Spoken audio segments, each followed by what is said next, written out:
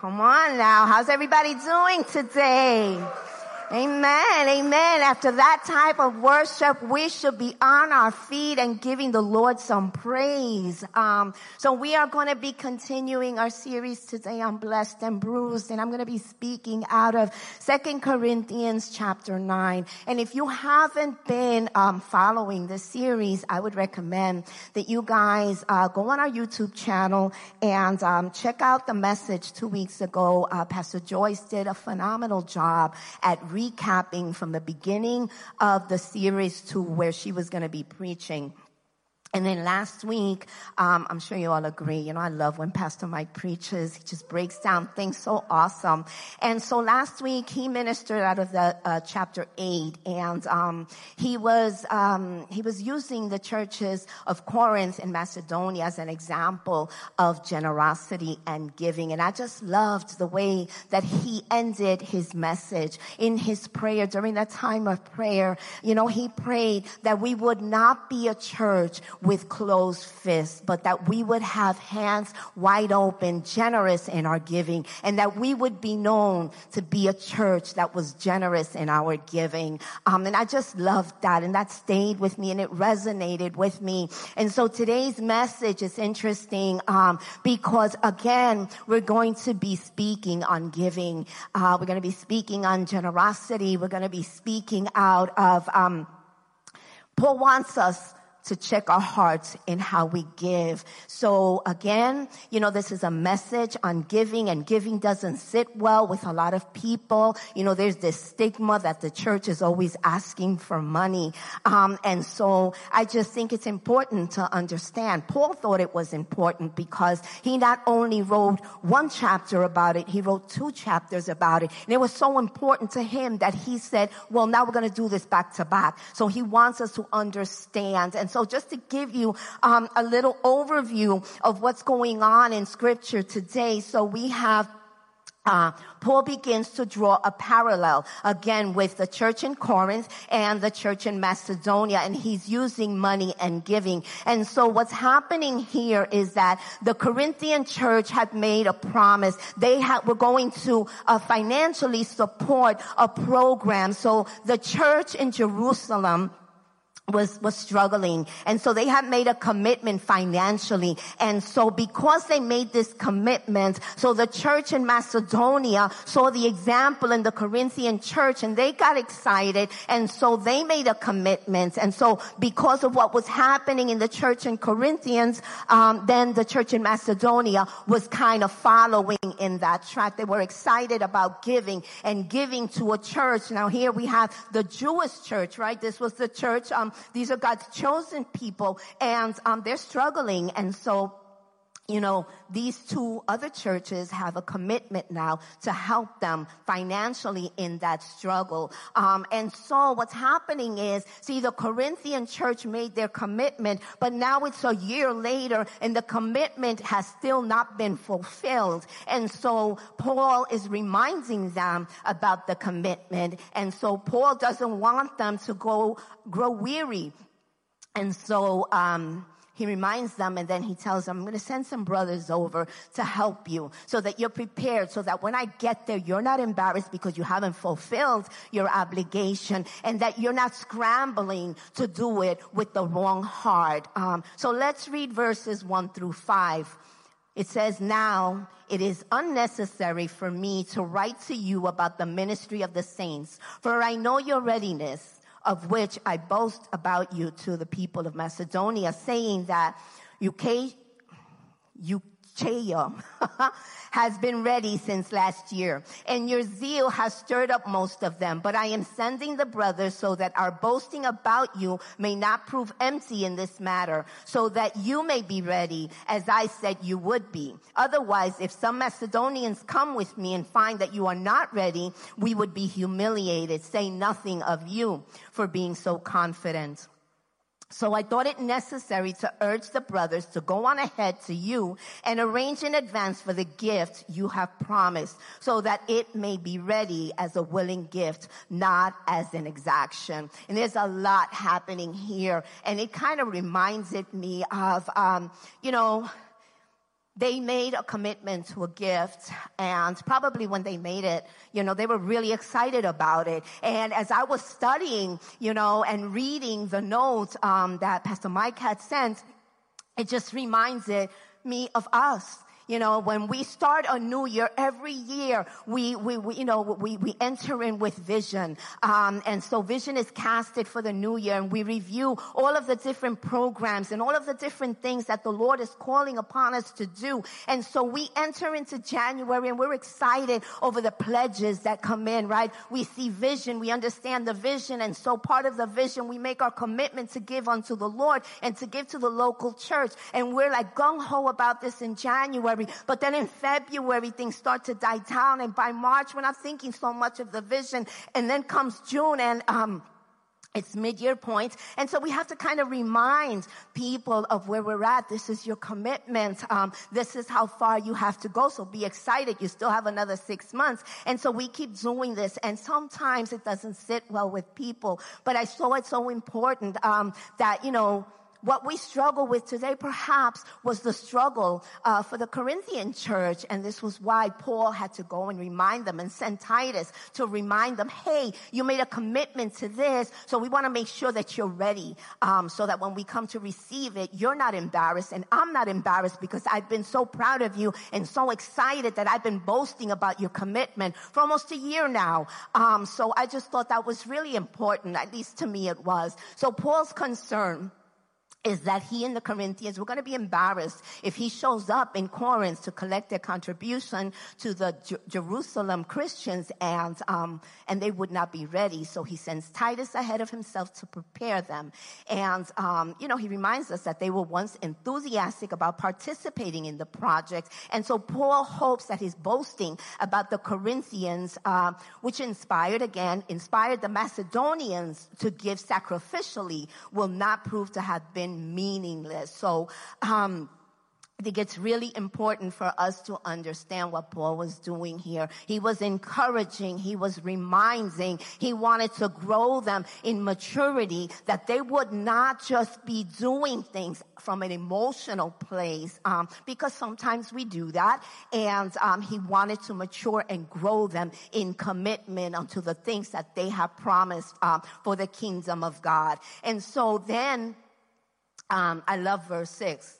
Verse 6 reads, the point is this: whoever sows sparingly will reap sparingly, and whoever sows bountifully will also reap bountifully. And I just love that Paul starts out with, this is the point. So let's hear this, let there be no misunderstanding of what I'm telling you. Basically, the point is this: if you give a little, you're going to get back a little. But if you give a lot, then you can expect to receive a lot.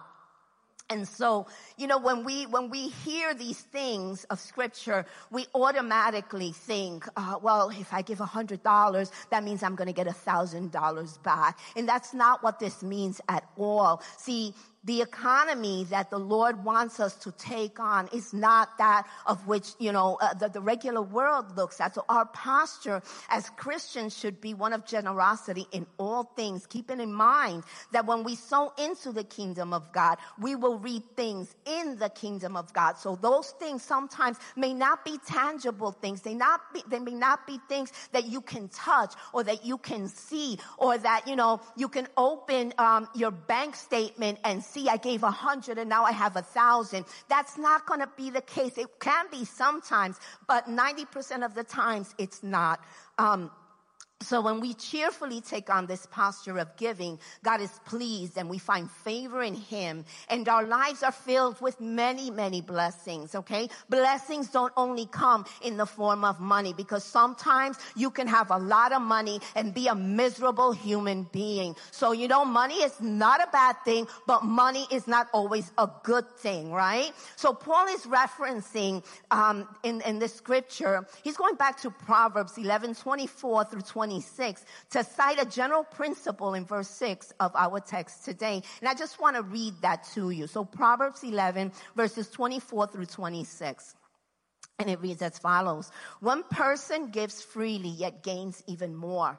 Another withholds unduly, but comes to poverty. A generous person will prosper. Whoever refreshes others will be refreshed. People curse the one who hoards grain, but they pray God's blessings on the one who is willing to sell. So people bless those who are willing to give. And those who give receive blessings. And those who are the recipients of the blessing pray over the giver of the blessing, you know. And this is a wonderful thing. So this is the vision that Paul wants the Corinthian church to catch. And this is the vision that he wants us to catch today. Because there's a struggle in the church at large. People don't want to give. And sometimes, you know, we just, you know, we fall into that trap that, you know, I have bills to pay and I have kids to feed and I have a mortgage and I have this and I have that, you know, but when we seek first the kingdom of God, God is faithful to give us all things, right?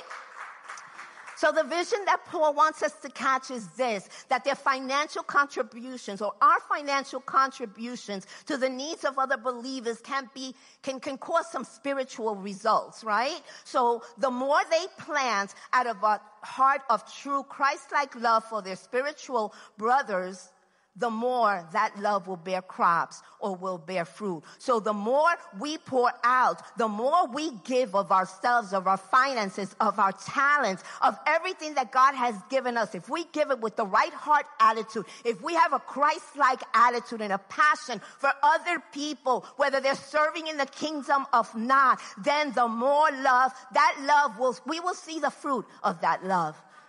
You know? We see there's a war. There's Russians, right? Ukrainians, right? They're at war. We're listening on the TV. We're seeing what's going on. And so many times we turn a deaf ear when we should be praying. And not praying for one side or the other, but praying for all brothers and sisters. Because regardless of where they're at, there is a need and people are perishing and they need God. So whether they're in Ukraine or whether they're in Russia or whether they're in Brooklyn, New York, they need the Lord. And the Lord needs us to be able to fund the things that God wants to do to reach his people. Amen. So those results are not in money coming back to the Corinthians, and it's not resulting in money coming back to us, but in the spiritual lives of the givers and those who receive their gifts. In that sense, money becomes more than just money, guys. It becomes evidence of love given in the name of Christ. And that's what we want to be. We want to be image bearers of Christ in everything we do. So we can't just say, I care for my brethren, because actions speak louder than words. And people are waiting to see if you can put your money where your mouth is. So verse 7 reads, each one must give as he has decided in his heart, not reluctantly or under compulsion, for God loves a cheerful giver. And I'm going to repeat that. God loves a cheerful giver. And God is able to make all grace abound to you, so that having all sufficiency in all things at all times, you may abound in every good work. So our giving should be voluntary. And it should spring from a cheerful, grateful attitude. It should come from our hearts. We shouldn't have to be told time and time again that we have to do it. You want to be able to give from a cheerful heart.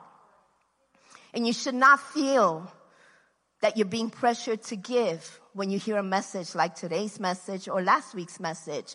See, our job as ministers or anyone who takes a pulpit is to point you to the truth of Jesus and allow him to speak to you in light of what he has given you, in light of what he has given you, in light of what he has given Millie, in light of what he has given you. So ask yourself this morning, what has the Lord given me? Has he given you anything? See, he did, because whether you're thinking, well, I don't have a job, or I don't have enough money, or blase, blah, blah, blah. Hey, God gave his son as ransom, allowing him to hang on a cross, allowing his body to be broken and bruised, and his innocent blood shed, and all for what? He did that so that you and I could have eternal life, so that we can receive healing, so that we can be forgiven of our sins, so that we can be adopted as sons and daughters, so that we, you and I could have a different way of life. Does that mean we're going to be rich? Not financially, no. But we will be rich in the spirit. See, our job as ministers is to help you to understand this principle and then encourage you to walk it out in obedience unto the Lord. And obedience unto the Lord takes maturity. See, we don't want to be a bunch of believers that are walking in just our emotions, because our emotions are going to get us in trouble. Because after that initial honeymoon stage, after the goosebumps go away, then reality kicks in, and that's when we struggle. So see, we want to be mature Christians. We want to know what the Word of God is. We want to walk it out whether we see it or not in the natural, because we want to be a people that walk by faith and not by sight, right? So then he says, God will make his grace abound in you so that you may abound in every good work. And the bottom line is this, that we can never outgive God. There is nothing you can give God that he can outgive you on. So the takeaway here is the opportunity to give, to meet the needs of others, should delight God's children, should delight you and I, because we are God's children. And when it does, then he, the Lord, is delighted in them, or in us, his children. Now, I don't know about you, but I want the Lord to delight in me. So now, I'm not saying that you should go and that you should empty out your bank account and give it all to the church, because that would not be wise. But what I am saying is, if you hear a prompting from the Lord, when you're listening to a message like this, or you could be home, or you could be, thinking about your vision pledges, wherever you're at, if there's a prompting from the Lord and the Lord is asking something of you, then just be obedient and be submissive, not to man, but to the Lord. And this is what the message that Paul is trying to deliver to the church in Corinth, right? Be committed, stay committed, Don't run after emotions, because emotions come and go.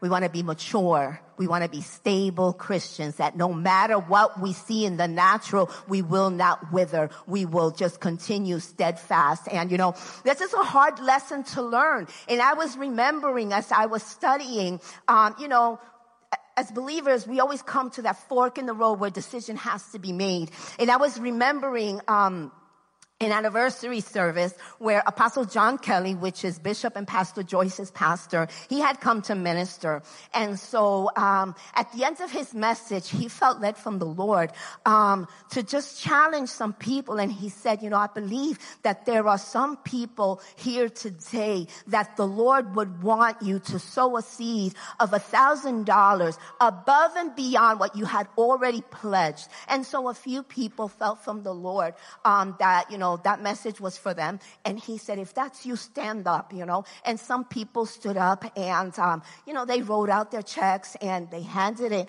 to the ushers. And, I was like, I wish I could do that, but no, there's no way I could do that. And I didn't feel led to do it. But then he said, I just believe that there's a handful of people here that the Lord is tugging in your heart, and you can't give $1,000, but the Lord wants you to commit to giving $500. And you know what? Without thinking, I stood up. And I grabbed my checkbook and I wrote the check and I handed it to the usher.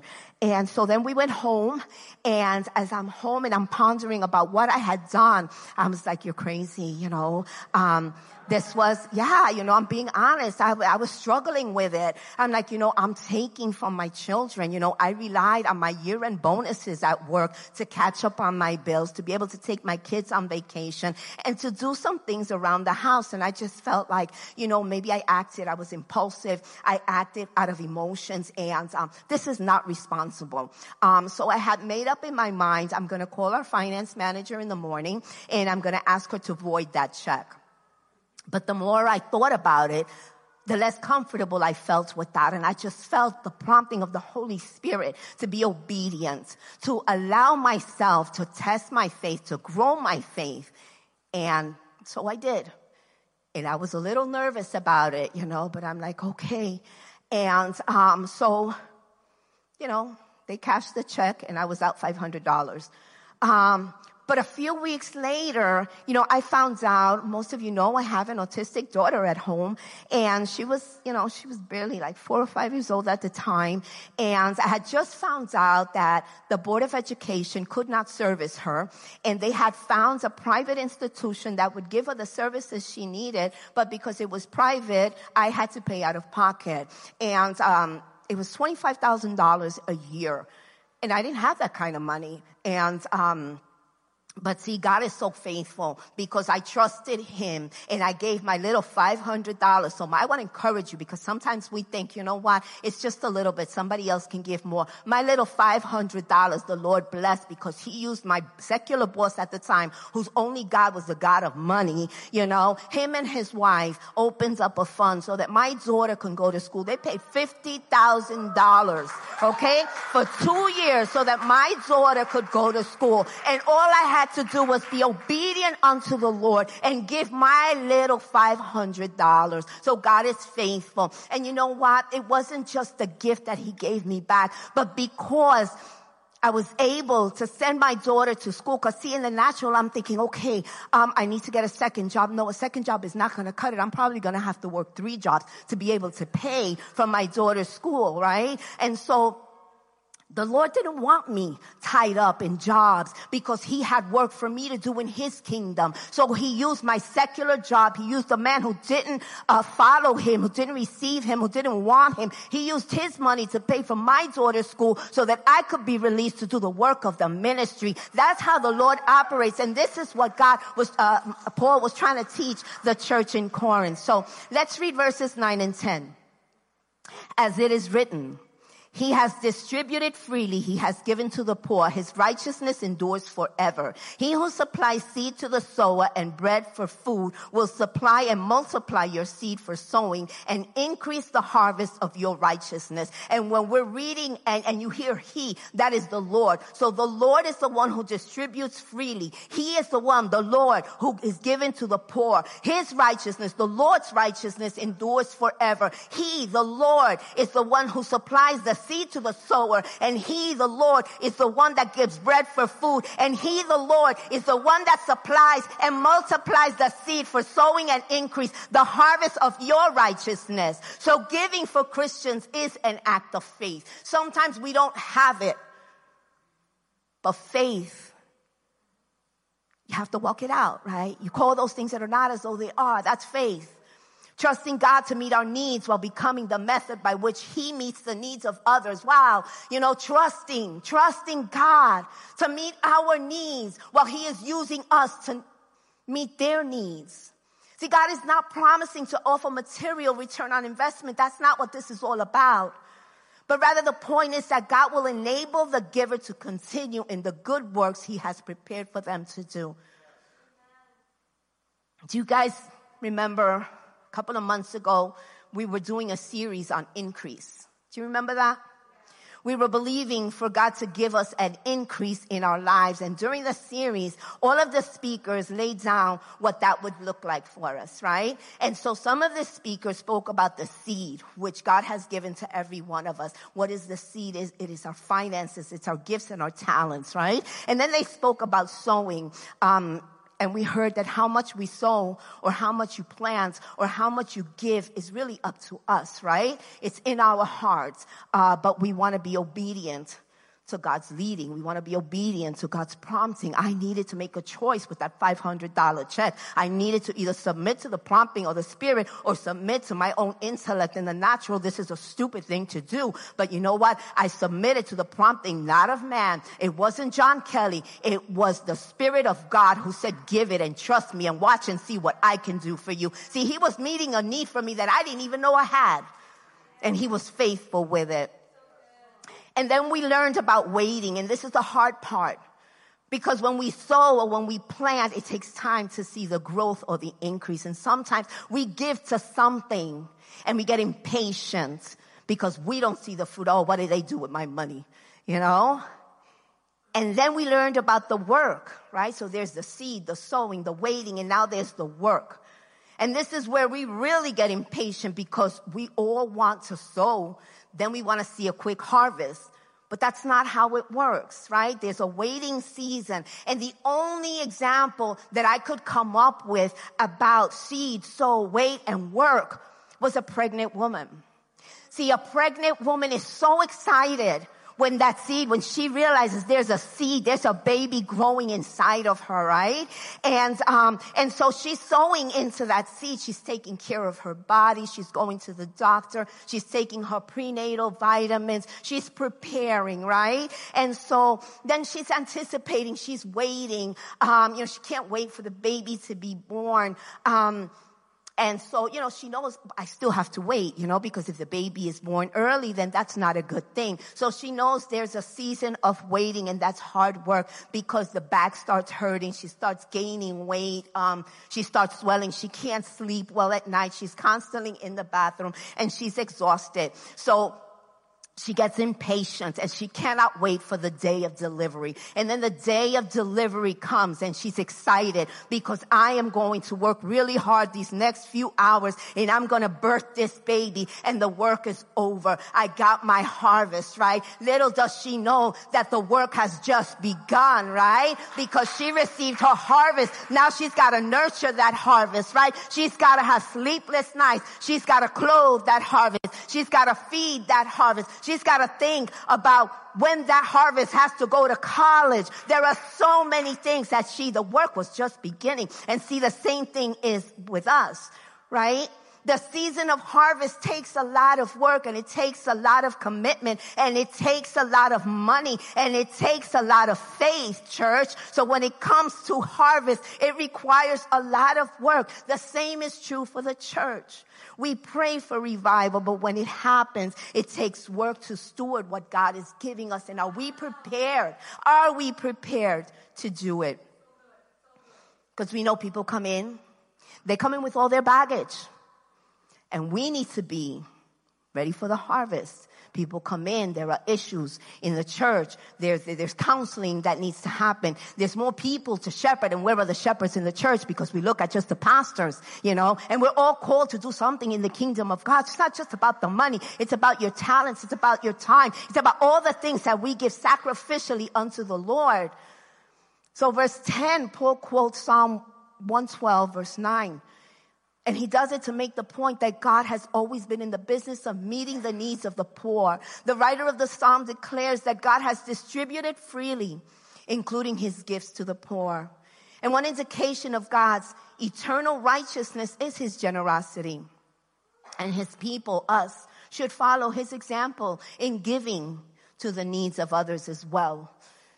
And then he goes on in verse 11 to say, you will be enriched in every way to be generous in every way, which through us will produce thanksgiving to God. For the ministry of this service is not only supplying the needs of the saints, but it is also overflowing in many thanksgiving to God. And so Paul is using this verse to answer an unspoken question that many unbelievers have. And that question is, why should Christians willingly and cheerfully give money or time or energy or effort to meet the needs of others? If giving is not mandated and percentages are not required of a believer, then what's the primary motivation of our gifts? You see, because a lot of us feel, you know what, that tenth, that tithe, that's Old Testament. And we're not bound to Old Testament because now we're in the New Testament, right? There's the blood of Jesus. And so we'll get to that a little later. You see, this chapter has established that God is ultimately the one who provides for those in need. We see that in verse 10. And he provides both the seed and the bread. He distributes freely what is needed to the poor. And a believer's willingness to give allows the believer to participate in what God is doing in the lives of others. See, it is more than simply getting people fed. It's also about increasing God's righteousness here on earth.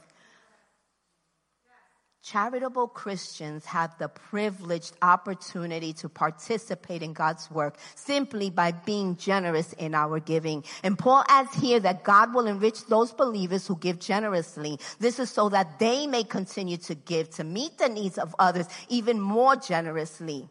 And from this perspective, wealth is not a reward from God for generous giving. That's not what it is. So the mentality should not be, I'm going to give 100 and I expect 1,000 back. That is not the prosperity gospel, okay? That's not what we want you to walk away with. See, we're not meant to give so that we will become rich. That's not, if it happens, that's an awesome thing. It's not a bad thing to be rich, because rich people with the right generous heart can be a blessing to the kingdom of God. But any increase in our resources comes with the expectation from God that it will be given away again and again to meet the needs of others. See, our posture as Christians should be one of generosity in all things.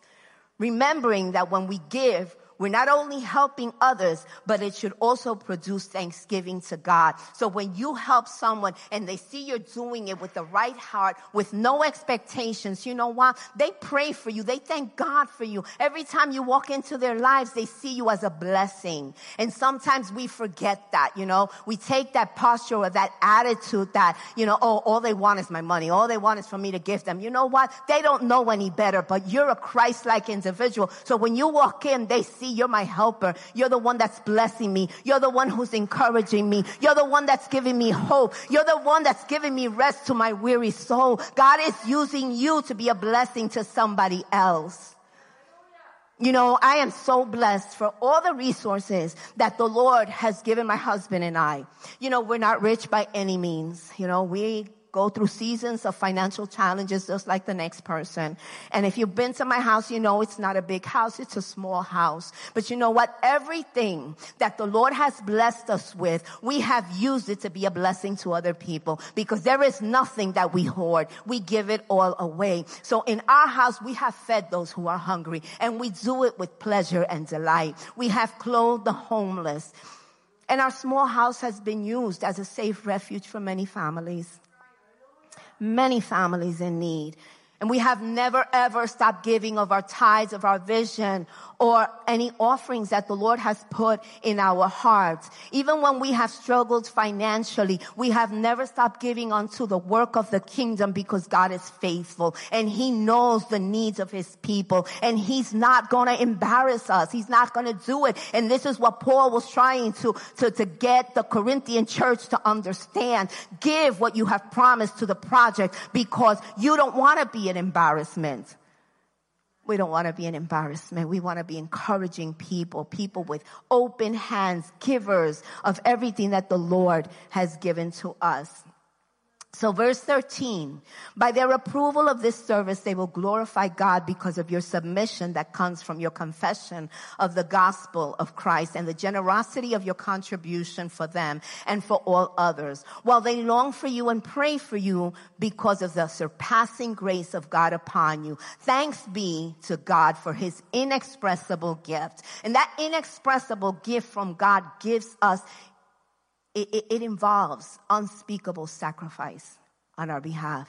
You know, and Paul expresses that in Romans when he speaks about how God spared not His own Son. He delivered Him up for us, for all of us. See, God's true sacrifice exemplifies that. And get this, He gave His best. God gave His best, and His best was Jesus, His Son. And He did that for the worst of all. And the worst is me and you. We were nothing.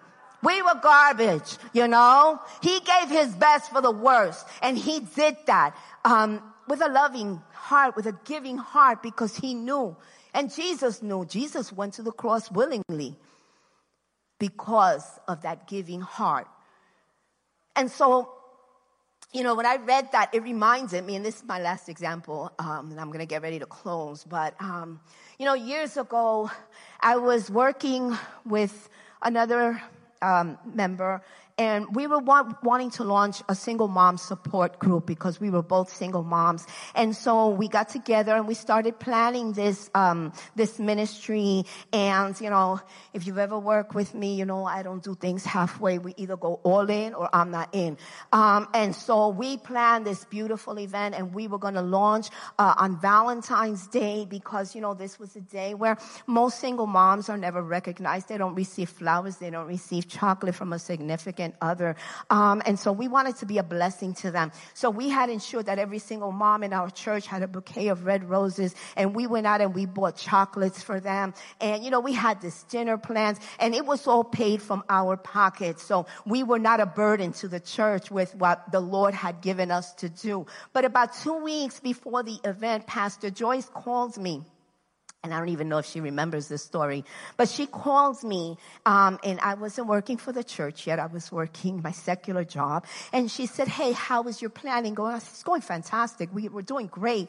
And she said, I left a list of women from Children of the City, single moms from Children of the City, and I would like for you to invite them to your event. So I said, okay. And then I spoke to my partner, and I said, this is what Pastor Joyce wants us to do. And then we started to think about it, and we said, we've spent a whole lot of money preparing for this event, and it's costing us a whole lot of money. So this is what we're going to do. We're going to keep things as is. We are going to do this event for the women in our church, and the following month we'll invite those women. So a couple of days, I think it was before the event, Pastor Joyce calls me again. And she said, hey, just wanted to check in. Did you ever invite the women that I left for you to reach out to? And without giving it a second thought, I said, no. We decided that, it's costing us a whole lot of money, and we're going to do this for the women in our church. And then next month, we'll invite the women in that list. And there was a silence. It seemed like forever. And then in a really low tone, she said, so what you're telling me is that you put a price tag on a soul. And I was like, excuse me? And she said, so basically what you're doing is you don't care whether those women go to hell or not. See, the women in our church have the Lord. They've received Jesus. They've received their salvation. These women have never known God. They have never received him as Lord and Savior. So you put a price tag on a woman coming to know the Lord. And that pierced my heart. It was a hard lesson to learn. That was a maturing moment for me. And those were harsh words she used. And somebody else could have been very insulted and walked away and said, who are you, to talk to me in that tone of voice. But you know what? It was a moment of wisdom and a moment of maturity for me. And let me tell you, there has not been a day that has not gone by that every time I think about that list, that I don't have to repent before the Lord, and I have to wonder, did they meet the Lord? Was I a stumbling block for any of those women? And you know what? I never want to be put in that position again.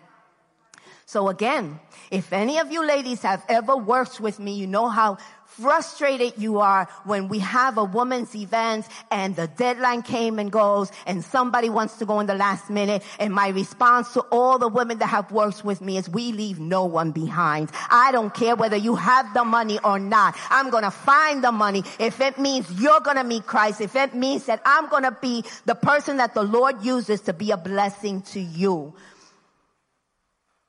So I put a price tag on a soul, and that was a really hard lesson to learn, but it is a lesson I will never, ever forget. And so from that day forward, I've learned to be obedient unto the Lord. Whatever the Lord instructs me to do, I'm going to do it, because my obedience can lead someone else's submission to receiving Christ. So in other words, when you give and someone says yes to the Lord, you play a part in changing eternity forever.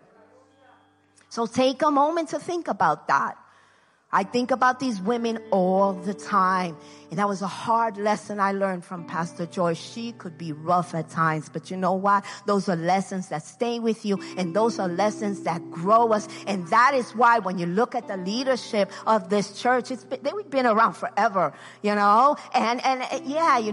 so it's a deposit. And so the wisdom and all these blessings that the Lord has poured. See, the Lord used Pastor Joyce to teach me, to grow me. And so she poured into me what the Lord had poured into her, and what I got from her, then I pour into the women that the Lord put in my life. And those women then get to pour into other women who get to pour into other women. And that's what it's all about. Those are the blessings. It's not give me $1,000 because I gave you 100. It's not that I gave 500, so now I expect 50,000. It is about growing the kingdom of earth. This is about eternity.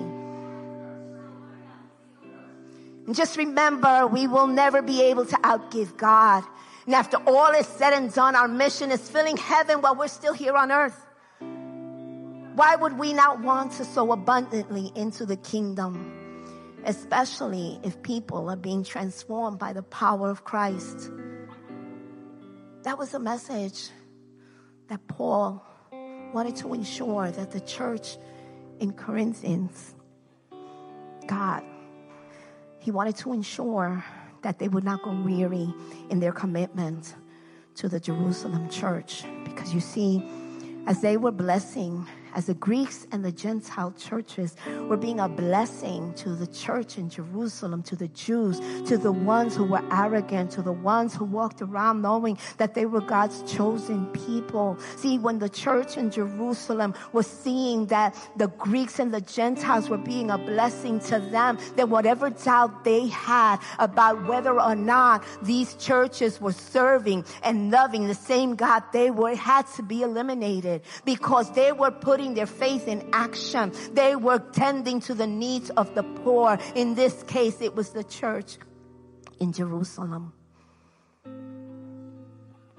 So I want us, as Pastor Mike said last week, I want to be the church known not for having a closed fist when it comes to generosity, but hands wide open, ready to be used by the Lord to serve His kingdom, to grow His kingdom here on earth as it is in heaven. And when we get to meet the Lord one day, see, the Lord doesn't want us to be hoarders of everything that we have. He gives us, He blesses us so that we in turn can be a blessing to others. So that when we get to Him, we can say, I have nothing. I come to you with nothing.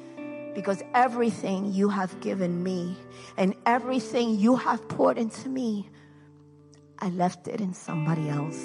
I'm growing your kingdom on earth. Why don't we stand to our feet? Thank you, Lord. Let's just close our eyes for a moment. Let's just ponder on the lesson that Paul wanted the church in Corinth to understand, to be committed, to not be a church that would be moved by emotions, that they would not walk in emotions, but that they would be mature, cheerful givers, not because they were told to give, but because they had a Christ-like attitude to give. Christ gave it all for us. He gave His best for the worst, us. And today, I just want to make a call. If there's anyone here that has never received Jesus into their hearts, if you don't have a relationship with the Lord, with every eye closed and every head bowed, you would just raise your hand and let us pray with you. If there's anyone here, anyone who would say, Lord. And if you don't want to raise your hand, that's okay. Just echo the words. All God needs to know is that you confess with your mouth that Jesus Christ is Lord, and that you invite Him into your heart. And you may not understand, you may not know what to do, but you invite Him to be Lord over your life, and you declare that Jesus Christ is Lord, that He was crucified, that He was buried, and on the third day He rose again, and He is seated at the right hand of the Lord. And if you believe that, then you can believe that Christ abides in you. Now I just want to invite anyone who is struggling. Perhaps, you're struggling with this message. Perhaps, you don't understand, or you're struggling with the fact that, I want to give, but, I'm still stuck in that place of lack. I want to have faith to give, not just of my money, but of my time, of my talents. You want to be used by the Lord. And so if you want to be used by God, if you want your faith to increase, if you need prayer, just to build up your faith, I want you guys to just come on up and let us pray with you. I would love to pray with you. So Ruber and the worship team are going to lead us into worship. And if anyone has any need or you want prayer, just feel free to come on up. Amen. Amen. We pray that you were blessed by this word. For more information about our church, please visit our website at resurrectionchurchofny.com or give us a call at 718-436-0242. And be sure to follow us on Instagram at ResChurchNYC. Take care and God bless.